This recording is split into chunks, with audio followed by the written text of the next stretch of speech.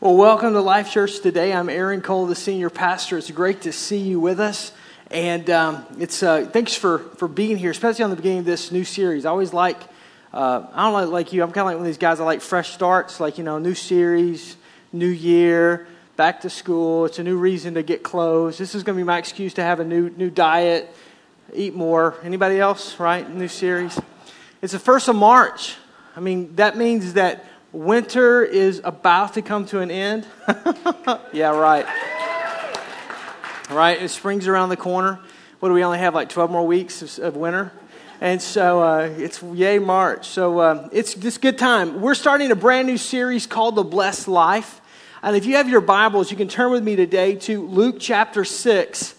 Luke chapter 6. If you don't have a Bible, it's going to be on the screen. And then you'll be able to turn with me in a minute. We're going to go to Deuteronomy chapter 15, which is back in the beginning of the Old Testament. So I'll get you that in just a second. But Luke chapter 6. Starting a brand new series called The Blessed Life. And part of this series is coming from a book by a guy named Robert Morris, who pastors in Dallas, Texas, a great church called Gateway Church. And so he wrote a book called The Blessed Life. And so some of the things that I'm going to be talking about over the next couple of weeks, there's some thoughts and some ideas are going to come from here. And so I would encourage you, if you've not read this book, especially if this series speaks to you, to go back to guest services as you leave today and just pick this up. It's $10 a copy, which is cheaper than what we paid for it, if that makes any sense. And the deal is we just want to pass these resources on to you. If this resonates with you, you don't have the book, go back and pick it up. It's $10. Hey, you could buy it for $10 and sell it for $15 on Amazon. Just a thought. But if you wouldn't do that, only my staff would do that. So, but it's back there for you. And so some thoughts and some ideas are going to come from that. But it's all going back to how to live this life to the full. I've been in church all of my life. And I see people in church get more geeked out about miracles than about blessings. I see people get more excited about miracles and the miraculous than I do about blessings. And there's a difference. The miracles mean that you're in desperate need of something. And many times it's things that you've done wrong that you need God to correct. Not always, but you see someone who has had poor habits in a particular area of their life. And so it's resulted in a particular unhealthy situation. And so they cry out, "Oh God, heal me." Sometimes there's things that come upon us and that we encounter in life that we need help from. And those are times, too, where, quite frankly, we need the miraculous. And I believe God does miracles. I believe God's the same today, yesterday, and forever. But there's a key, as you look at Scripture, that there are people who are always in need of a miracle.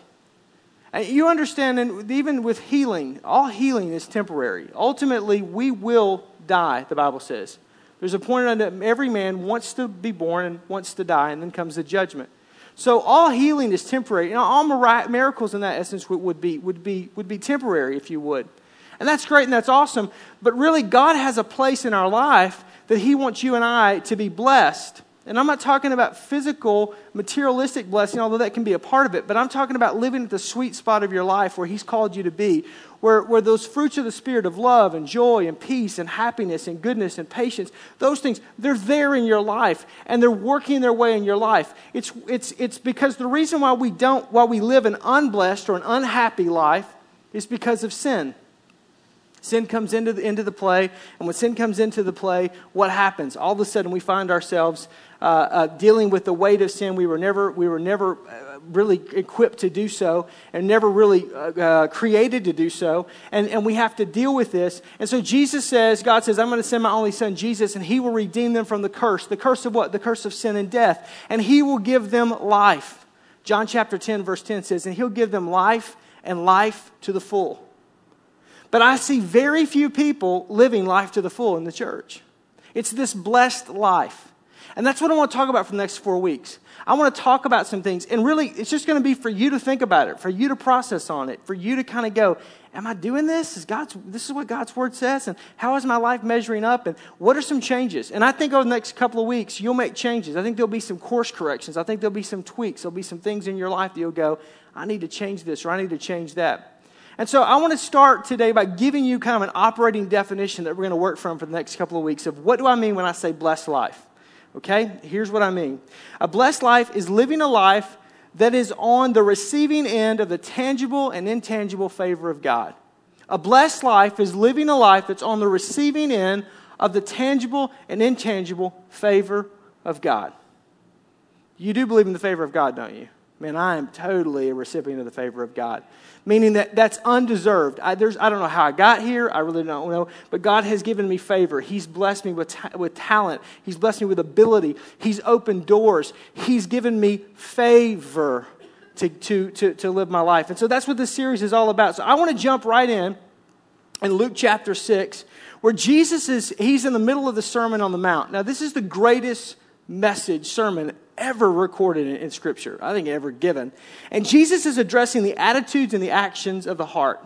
And he's talking to people who call themselves followers of him, and also people who are kind of kicking tires to go, are they really going to follow Jesus? So he'd be talking to a weekend crowd at Life Church.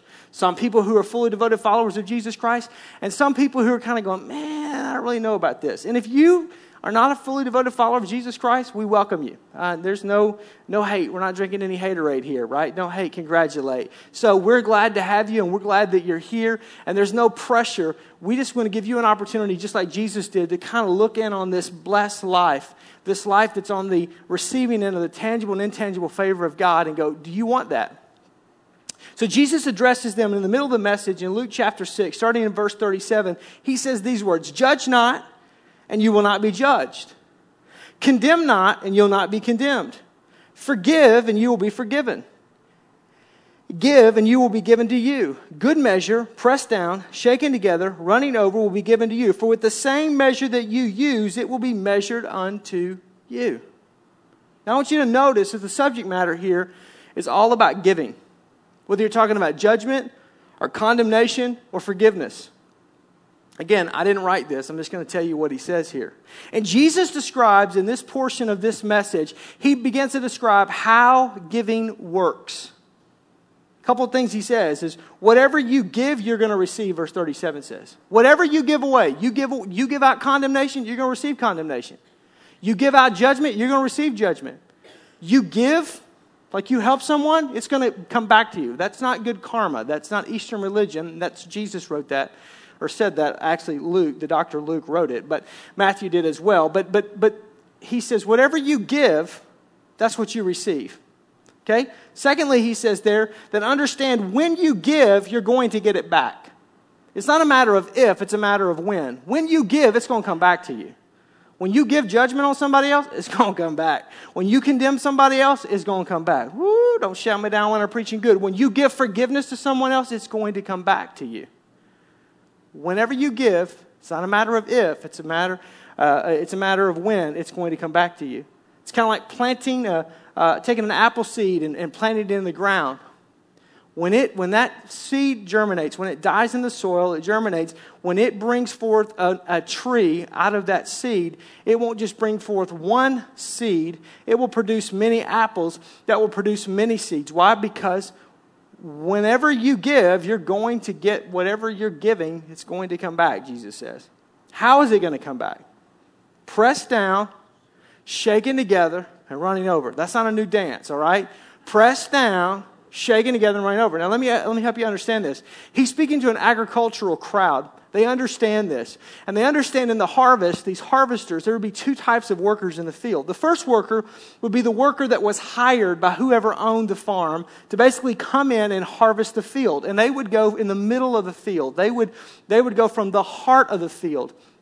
In the same way you would work and I would work in the harvest, it's hot, you're collecting grain. You basically are collecting all the grain, collecting the vegetation, and you're going to take it back to the cart, take it back to the truck. I mean, today we use combines, but in that day and time they didn't, and they would do it by hand. They would take it to the truck. So the basket that you had, really, you would be better off to have more trips back and forth from where you're collecting the grain to the vehicle that's receiving the grain, because it would be lighter than you would be to try to pack it down, then drag it along, and then try to dump it. So you're an hourly worker. It doesn't matter to you how heavy the basket is. It doesn't matter how full the basket is that's receiving the grain. Just get it in the basket. You get enough in there, go dump it, come back, do that all day long, and you're going to get paid by the hour. But there was another worker in the harvest field, and that was the poor. And the way that the Israelites, the Hebrews, would do their fields is they would leave the corners or the outskirts of the field, they would leave them for the poor. And so they would allow the poor to come in that had no field to plow, they had no grain to eat, and they would allow them from the corners or from the outskirts. It's kind of like how some of you don't like crust on your bread. You know what I'm talking about? From that part of it, and they would do that. Those workers would collect grain completely different because whatever they could pack into that basket, they got to keep. So when they would get it, they would take it and they would put everything they could in their basket and then they would push it down. It's kind of like if Kohl's has a sale and you get like 50% off of everything you can get into that bag. You fill the bag, you push it down. It's kind of like doing leaves, right? You push it down, right? So press down, then you shake it to get all the air out, everything out, shake it, right? And then you pack more on top until it's running over. Because there's a difference. The one worker is working for somebody else and they're trading days for dollars. But the person that's pressed down, shaking together, and running over, they're going to live on what they're taking. Jesus says that whenever you give, you're going to receive like that person, like the poor person working on the corners of the fields. It's going to come to you pressed down, shaken together, and running over, which means it's going to be multiplied to you. So, giving is a heart issue. When you get down to it, when you talk about giving, whether it's condemnation, whether it's judgment, whether it's forgiveness, whether it's anything, it's an issue of the heart. It's an issue of the heart. So if you give judgment, you're going to receive what? Judgment. You ever thought about that? When you judge someone, well, I'd never do that. Girl, I cannot believe she is wearing that. When you judge somebody, how stupid are they to buy that? I can't believe they would spend that. I can't believe they would do that. Can you believe what they're doing? When you judge someone, Jesus says, be careful. Because in the same manner in which you judge someone else, it's going to be judged to you. And not just the same amount. Pressed down, shaken together, and running over. When you condemn someone, that's not my kid. Thank God my kid's not that stupid. Man, he is on a roll. Call him Butter. He is on a roll. My kid's not that dumb. They wouldn't do anything like that. Be careful. Be careful. My kid's straight A's. My kids are this. My kids are that. My kids are... Be careful. My spouse would never do... Be careful. I can't believe they would be... Be careful. Because in the same manner in which you condemn someone else, you're going to be condemned. Forgiveness. You withhold forgiveness, and forgiveness is going to be withheld from you. Pressed down, shaken together, and running over. And here some of you thought this was about a bigger offering. I'm not even taking an offering. This is Jesus. He's dealing with the issue of the heart. Because how you give judgment, condemnation, forgiveness, or anything, Skittles, M&Ms, it doesn't matter, strips of bacon, how you give it is going to come back to you. Pressed down, shaken together, and running over. Well, I disagree with that. But then you take it up with Jesus. Jesus has his own. God is God at hotmail.com. Jesus is Jesus at hotmail.com. He's got his own email account. Email him. Don't email me. I'm just telling you, this is what he says. Matter of fact, when you look at the root word of forgive, for means to be in favor of. So the meaning of forgive is to be in favor of giving. Which is the key to forgiveness, isn't it? Think about it. John 3:16. For God so loved the world that he gave. So God gave his only son, Jesus Christ. Jesus gave his life. We give our life to Jesus. And when we've been forgiven, we forgive others. We are in the favor of giving. And I cannot forgive someone unless I have been forgiven. I cannot give what I do not have. I cannot teach what I do not know. I cannot lead where I have not been. And if you're not in favor of giving, then you will always have a difficulty with forgiving people. It's the reason why people that have bitterness and resentment are stingy. And people that are stingy are usually bitter and resent. People that are tight as bark on a tree, come on, don't shout me down when I'm preaching. Good, don't point fingers either. It's not nice, you're in church. People that are like that, they have an issue. The issue is that they're not in favor of giving, and they have a difficulty with forgiving. When you have a problem with forgiving, you actually have a problem with giving. It's reciprocal. Because in order to forgive, you must be gracious. In order to forgive, you must be generous. And so Jesus basically tells us, look, the blessed life begins with the heart. It's a heart issue. It's not a money issue. It's not a time issue. It's not a talent issue. It's not an educational issue. It's a heart issue. Are you sure about this, Pastor? Yeah. Let me show you this. Flip over to Deuteronomy, Old Testament, Deuteronomy. Deuteronomy chapter number 15 is page number 205 in my Bible, if that helps you at all. You go to table of contents, Genesis, Exodus, Leviticus, Deuteronomy is right there. Those first 5 books of the Old Testament are called the Pentateuch. So that now you're religious scholars. Some of you say, I'm not deep enough. You can't even write Pentateuch, and I just said it. Holla! All right. Deuteronomy chapter 5. Jesus is speaking here. Not Jesus. God is speaking. Jesus is not. He's in heaven. He's not yet come yet. I need to get my theology right, don't I? All right. God is speaking, and God's given the law to the nation of Israel. And it's interesting to me that in the law, of all the do's and don'ts, he instructs them on how to give. Because he wants them to be blessed.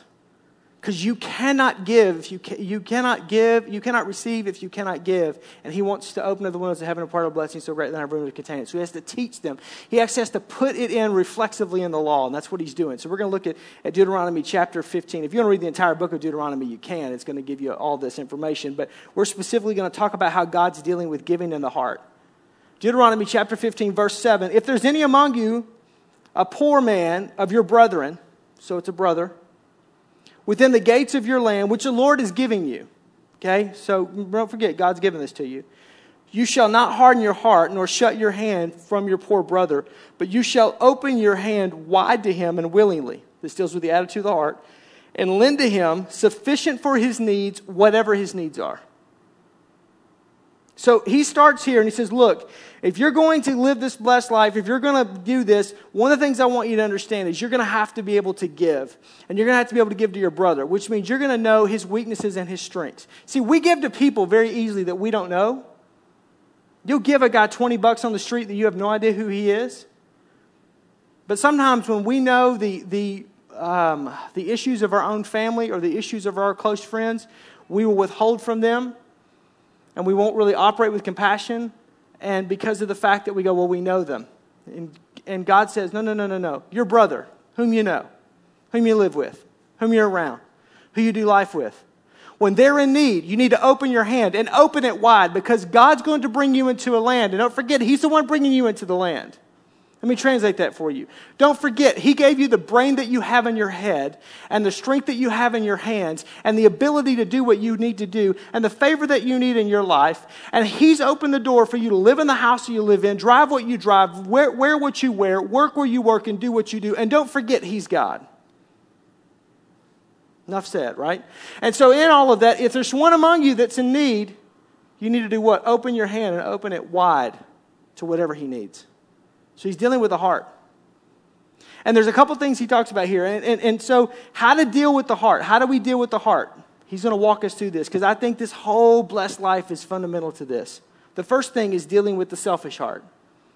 He's going to deal with the selfish heart. We're just going to keep reading right through Deuteronomy 15. Pick it up in verse 9. Beware, lest there be a wicked thought in your heart saying in the 7th year, the year of release is at hand. And your eye be evil against your poor brother, and give him nothing, and cry out to the Lord against you, and it becomes sin among you. Let me explain what's going on here. Again, according to the law, every 7 years, any debt that you had was canceled. Every 7 years, anything that you lent to someone, they were free from that debt. Would that not be good? The problem with us is we'd swipe it all maxed out on the 6th year. That's what he's addressing there. He says, look, I've already told you that if your brother comes to you in need, you need to open wide your hand and meet his needs.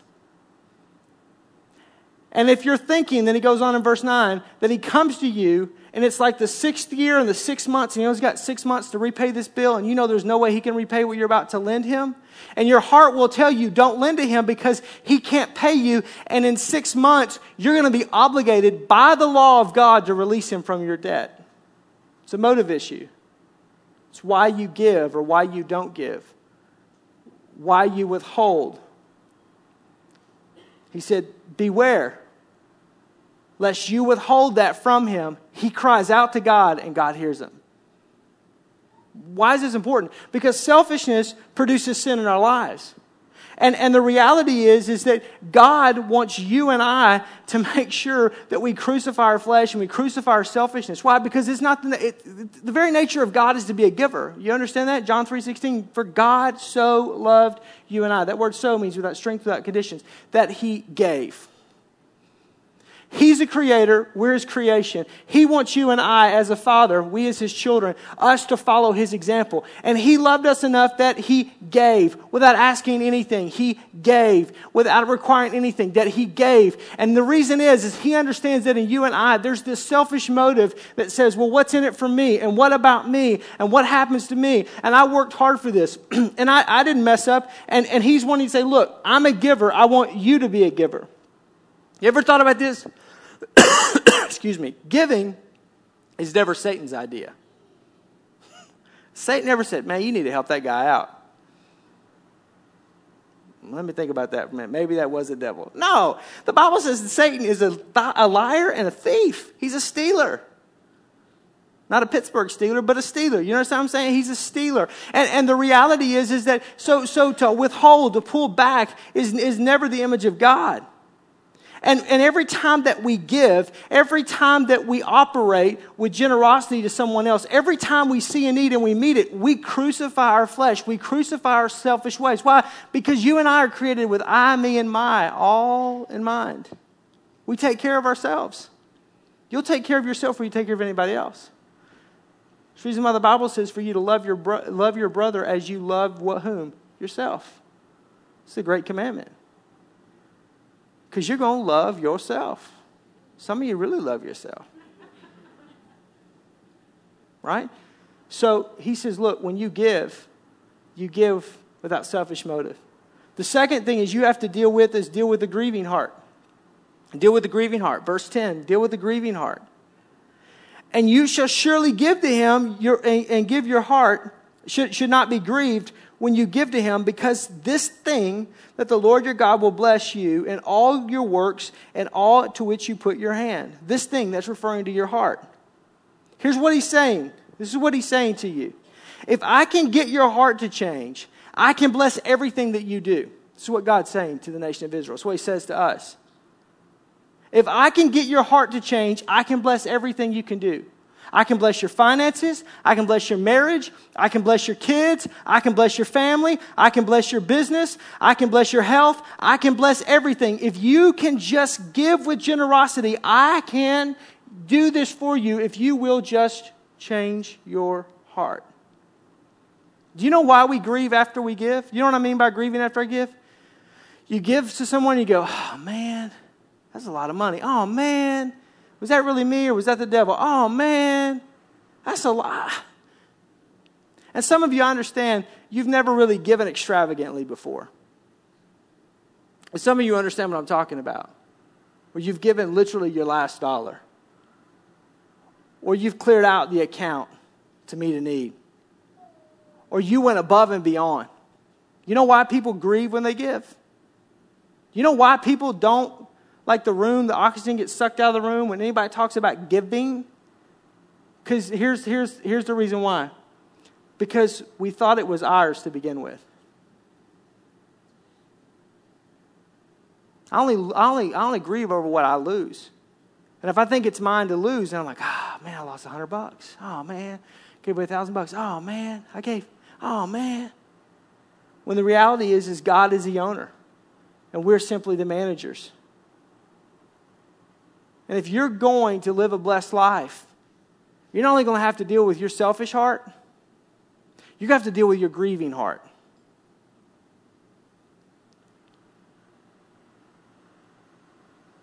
Because when you understand that whatever you have, you give as God directs, you understand you're just a steward, not an owner. Now let me say it like this.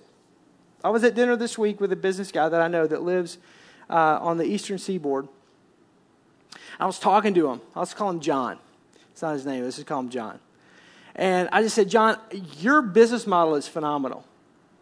Literally, John has set up a business. He's in his 60s now, and he's returning it over to his children. Very lucrative. Privately held company, worth hundreds of millions of dollars. And every single year, he takes all of the profits at the end of the year and he gives it all away to missions. Everything. Everything. And when I say everything, I mean everything. I know of a commitment that he had this last year that exceeded $500,000. He didn't have the money. He felt like he was supposed to do it. He went to the bank just because of his sheer personal wealth and got a line of credit for $500,000. Sent it to the organization because I got a phone call and from a guy that was connected to that telling me of what this gentleman had done. And in January alone, he made unexpectedly. This is not really unexpectedly because God takes care of it. But $1 million just profit that was unexpected in a particular area. He owns these multiple layers of this business. And I said to him, I said, have you shared your story? And he said, yeah, I've been invited to like Yale Divinity School and Harvard and a couple of other, Ivy League East Coast schools to be able to talk about this. He goes, but I really get uncomfortable. He said, because it's really not me. It's really just doing what the Bible says. It's really obedience. I said, yeah, but I don't think most people realize it. I said, as a pastor, John, when I talk to people about money, they get funny when I talk about money because they think I'm wanting to get them to give me something. And instead of but you get it. And he said, but here's what I get, though. And he said, I'm trying to get my kids to understand this, that God owns everything. And if we just do what he tells us to do, he'll pay for everything. He'll do everything. He said, Aaron, you need to, and he said, I live a very good life. I have no worries. But he said, when I started this business on the West Coast years ago in my 30s and I got radically saved, God spoke to me and said, if you'll clear everything out every year and you'll trust me, I'll bless everything that you do. I have never been in need all of my life. I cannot give it away fast enough, he says.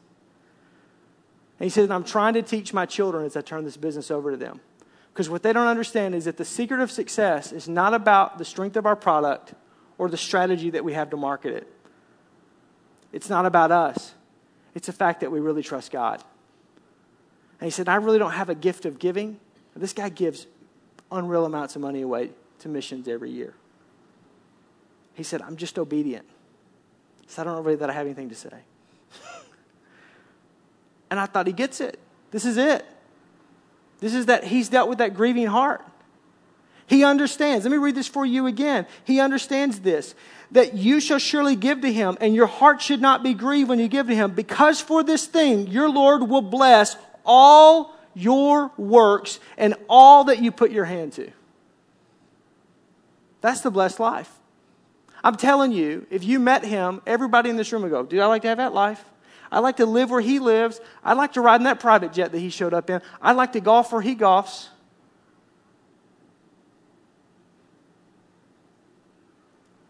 It boils down to you got to deal with a grieving heart and realize that what you have isn't yours, it's his.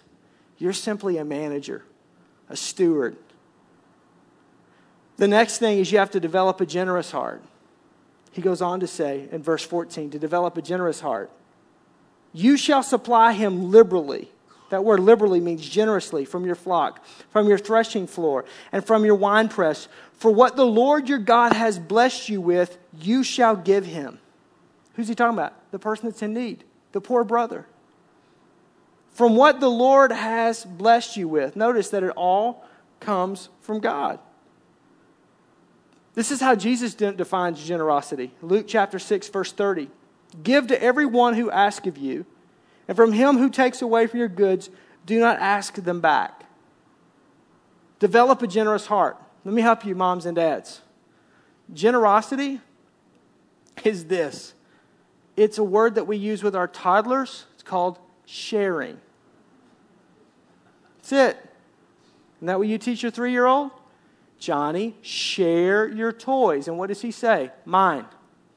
Mine. Share. Mine. Mine. Share. If you don't believe me, just walk across and go to Life Kids right now. I'm telling you, it's being practiced as we speak. Why is that so hard for us? It's called generosity.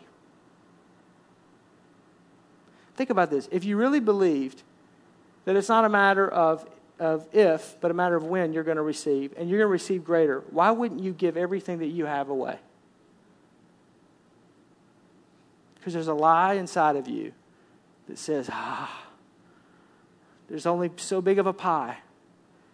You got to make sure you get your piece. And I'm here to tell you, life is not like a pie. Life is like a Krispy Kreme donut line. There is more coming down the conveyor belt. The glaze never runs out. The oil never runs dry. Woo, I'm preaching now. Hallelujah. All right, so that set somebody free. And the last thing is to develop a grateful heart, he says. Develop a grateful heart. Verse 15. And you shall remember that when you were a slave in the land of Egypt, and the Lord your God redeemed you. Therefore I command this to you today. Have a grateful heart. These are these issues. You got to deal with selfishness. You got to deal with this grieving, thinking that it's yours. You've got to deal with, make sure that your heart's big enough and that it's generous. But you also have to be grateful. And this isn't an option, it's a command. I command this to you today. And he goes back and he says, Israel, remember where you came from. Remember when you were in slavery. Remember when you were in bondage. Remember that God's brought you to this land. And I would say it like this. Remember what life was like before Jesus. Now, some of you in this place, man, you're well off and you've been well off your whole life. And some of you in this place, you've never really had a need for want. But some of you in this place, you understand what I'm talking about. You know what it was like. You remember what it was like. I mean, I grew up in a working class home. Loved my parents. Great childhood. Wouldn't give anything for it. But I remember when my father wanted to give us things that he didn't have the ability to give. And I remember wondering why my dad didn't get new clothes when we got new clothes. And as I got older, I realized how little money he lived on and how God had blessed it. That he raised a family on not a lot. And I remember that. So every time I get to go or get to do or get to see or get to be a part of, I remember where I came from. See, for some of you, you don't understand this, but some of you will understand this. See, my parents were the first people in their family to graduate high school. I know some of you, you're very highly educated and sophisticated, and I get that and I respect that. But I'm the first one in my family to go to college and get a degree, get a college education. I'm the first one to go on to get a master's degree. I'm the first one to go on to be enrolled in a doctoral program. Not my family. So I remember. And so every time I get something or I have something, I'm very thankful. Because I know the platform on which I stand is a blessing from God. I know the car in which I drive is a blessing from God. I know the wife and the children that I have are blessings from the Lord. I know that everything that I get, I don't deserve. But I am on the receiving end of the intangible and tangible favor of God. And I'm humbled. And I think the other thing is I try never to get over what Jesus has done for me. I try never to get over the fact that my life is blessed because of Him. I try to never get over the fact that my name is written in the Lamb's Book of Life. I try to never get over the fact. I was awakened this week, traveling. I'm on the eastern seaboard, and I'm traveling, and I get a phone call, a text. I get 2 phone calls early in the morning. I get up, and I call the person back, and they're crying on the other end of the line. And it was someone I've been praying for a long time to give their life to Jesus. And they told me, man, Aaron, I had this dream last night. I had this dream that God was coming back, and I wasn't ready. And I'm completely freaked out. And I'm crying out to God, and I've just awoken from this dream, and I called you, and I just want to know, will you pray for me, and will you lead me in the sinner's prayer? I just want to make sure that I'm right. I want to make sure that I'm going to heaven. I want to make sure because I'm not right with God. What a way to wake up. I try never to get so mature that I forget that and that I move past that. That's what He says. Don't ever forget that you came from bondage. Don't ever forget that you came from slavery. Don't ever forget that you came from nothing. Nothing wrong with being born poor, just something wrong with staying there. Never forget that you were born a slave. Nothing wrong with being born a slave, just don't stay a slave. Nothing wrong with being born dead in your sins, just don't live life that way. Develop a grateful heart and understand it's God. It's God. So as I conclude today, I just want to ask you one question. What's the Holy Spirit saying to you? What's the Holy Spirit saying to you? Dr. Thompson Matthew, who is the dean over this MA program that I'm in, will teach and go on and on for about 30, 40 minutes and just wax eloquently. Then he'll sit down in the room. And this professor who graduate from Yale and just incredibly gifted individual will sit down and say, now what's the Holy Spirit saying to you, class? And I want to ask you that today. What's he saying to you? Is it your selfish heart? Is it your grieving heart? Is it lack of gratefulness? Is it lack of generosity? Is it affirmation that you're living the blessed life? What's he saying to you? And I want to do something that I've never done, ever, as a pastor. I'm not going to pray.